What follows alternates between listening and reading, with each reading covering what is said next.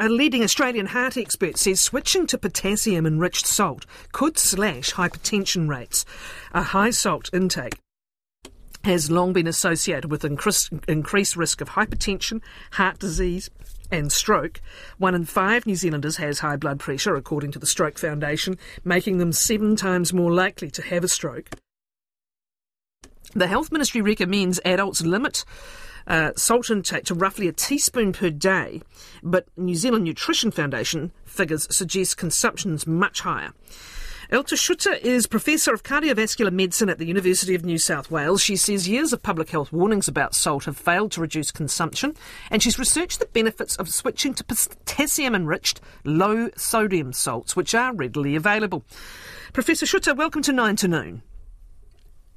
Morning, thank you. So what is it about the potassium-enriched salts? Do they negate the impacts of excess sodium? Could you explain, please?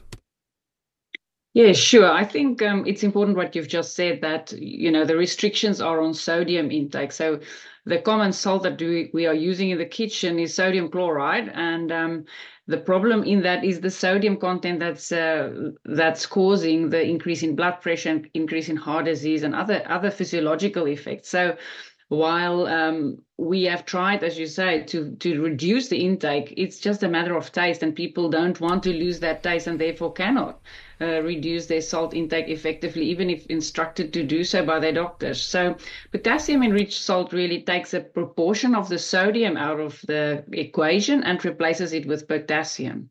So where sodium increases blood pressure, potassium is well known to have heart health benefits, and that is what we typically get in our fruits and vegetables, and why we've always been recommending people to increase fruit and vegetable intake, but it's not happening as it should be. So this is another way to increase potassium that will reduce blood pressure and reduce sodium at the same time. So it's like a win-win situation. So it's not so much that potassium offsets the sodium, it's just that you'll be having less of a bad thing in excess and more of a good thing. Yes, that's the case, but also in our bodies, each cell actually requires sodium and potassium.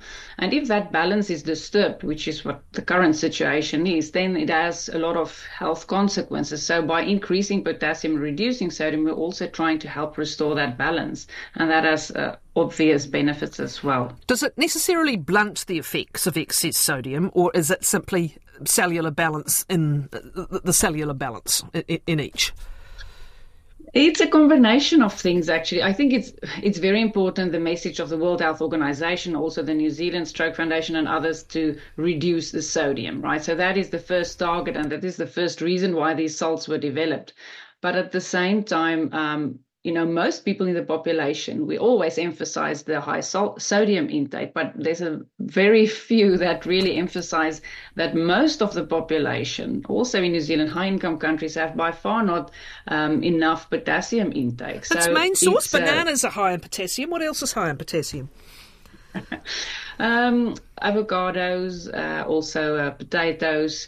I think if we need to say, we can say most fruits and vegetables are much higher in that than most other foods, but you're right, bananas are known for their high potassium indeed. Let's come back to the salt then.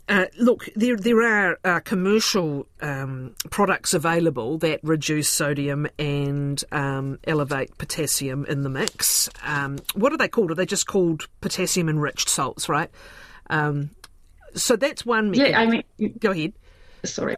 Yeah, I just wanted to comment there. There's the different brands, of course, and I think some consumers are quite confused standing in the grocery stores, and there's all these fancy salts, Himalayan salts and many others, but you have to really look onto the label. It's often called hard salt or low salt or light salt.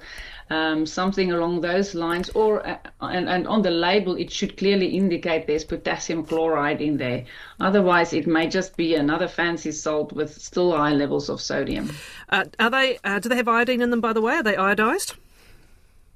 It depends. Some brands do have iodine and some not. So that is a problem, and we're actually working also and speaking with the salt industry to make sure, that all those salts are also iodized. The other issue, Elta, is that even if you try and reduce your salt by not actually adding any, as with sugar, over time, more and more really basic staple products like bread have salt added, right? You can tick off that teaspoon of salt pretty quickly in the day. Restaurants are very high salt users, and of course the real elephant in the room is processed foods. So is this something that needs to go beyond the individual consumer, and do some of those who are preparing and packaging pre-prepared meals for the market need to latch on to this? That's a very good point. In countries like New Zealand, it's typically 75% of our sodium intake is through processed foods, and often bread is the main culprit because there's high volumes of bread that we do eat, but it's also in other products such as soups and sauces. It's hidden everywhere, like is the case with sugar. So yes, you're absolutely right, and therefore I think if the food industry don't also come to the table and they change the formulation of their foods, it will remain a big challenge. So we have started conversations with the food industry. I had a meeting earlier this month with global companies, so salt manufacturers, but also food manufacturers. And there seems to be an openness and a willingness to do so, like has been the case about 100 years ago for switching to iodized sodium or iodized salts. So indeed, if they don't come to the table, this will remain a critical problem, especially in countries where we have most of our salt intakes through processed foods. You did some research that showed only the European and Chinese health agencies advise switching to low sodium, potassium enriched salts. Is it beginning to gain wider discussion, at least elsewhere? It is indeed, since we have recently published a paper where we highlighted that, and these guidelines that you're referring to are those used by doctors who treat people with high blood pressure. So it's the main research that came out to support the use of salt substitutes was only published in 2021. Based on a major study that was done in 20,000 people, and that results of the study was, conclusive and showing very strong evidence of the long-term benefit following these people for about 5 years. And since then, few guidelines have been updated. The Europeans and Chinese were first to pick that up. And I do think, there will be new guidelines in other European countries as well as in the US during the course of this year and next year, which will hopefully include this as well. But it's not only, that is why I said these guidelines are for treating people with high blood pressure, but that is the first entry point because these are the people at highest risk for cardiovascular disease and for stroke. But we also want to promote particularly that it would be beneficial for the general population. It's just switching the current salt that you use at the household when you prepare food or at the table, and to switch that to a potassium-enriched salt, which practically tastes the same. And I think that's where we will have the most benefit in massive volumes of the population if over the long term, because it adds up every year that you don't switch. I read somewhere an estimate that if everyone in China switched, it would prevent around 500,000 heart attacks and strokes a year. That's a large country, of course, isn't it, population-wise? But that's a standout figure.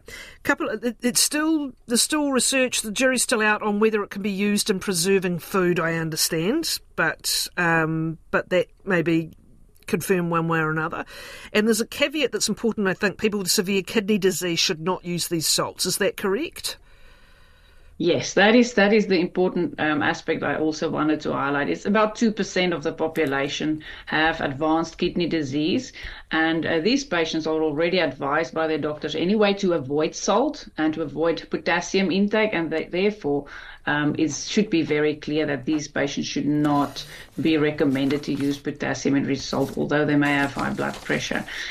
In fact, there's some studies that are showing that even in these patients it may have some benefit, but there's a current study that's ongoing, so the jury is still out on that specifically. But overall, I think it's very important to be safe. We know that patients with kidney disease are at risk based on previous work, so we strongly recommend that they avoid it. What is sodium so in the sights for when it comes to high blood pressure? We know high blood pressure over time damages arteries, damages delicate, transmission systems in the body. But why is sodium so implicated? I think, if we look at people who live in areas like the Amazon, still, there's some rural tribes there. When we look at their diet, what they eat, it is extremely low in sodium. So we don't need to have this high intake, and those people don't get heart attacks or strokes. They die from other causes, and that has just really been opening this whole pathway to identify that sodium is really a key contributor to increase blood pressure. So as you say, it's causing a lot of different effects on the body. It causes the body to hold back more water, so that increases the pressure. But over the long term, it also causes changes to the walls of these delicate blood vessels, the smaller ones that's in the brain and around the heart, but also in the bigger vessels that, like the aorta, it causes the vessels to stiffen more and earlier in life, and that directly affects blood pressure as well as other vascular diseases. So it's a cumulative effect, and that's why I'm very much pro improving health from young ages onwards. If we don't do that from early life, the effects will just accumulate and people will get heart attacks and stroke at younger ages. We get used to that flavour too. There's times I've gone virtually added salt-free and things have tasted different, but actually in many ways better. But we get used to it. It's used on all the cooking shows. You need to go to talk to MasterChef while you're there, Elta. It's used on all the cooking shows. It just becomes a habit. It makes us look fancy when we're finishing off a meal, but so implicated. People are asking, how does one get a hold of this low sodium product, please? It's a potassium. We need to remind people it's potassium enriched salt. I think there are brands here in New Zealand. When we checked, they were a bit of a struggle to find on the shelves, Elta. They'll probably be even harder after today. But thank you very much. I appreciate your time. Elta Schutter, who's Professor of Cardiovascular Medicine at the University of New South Wales.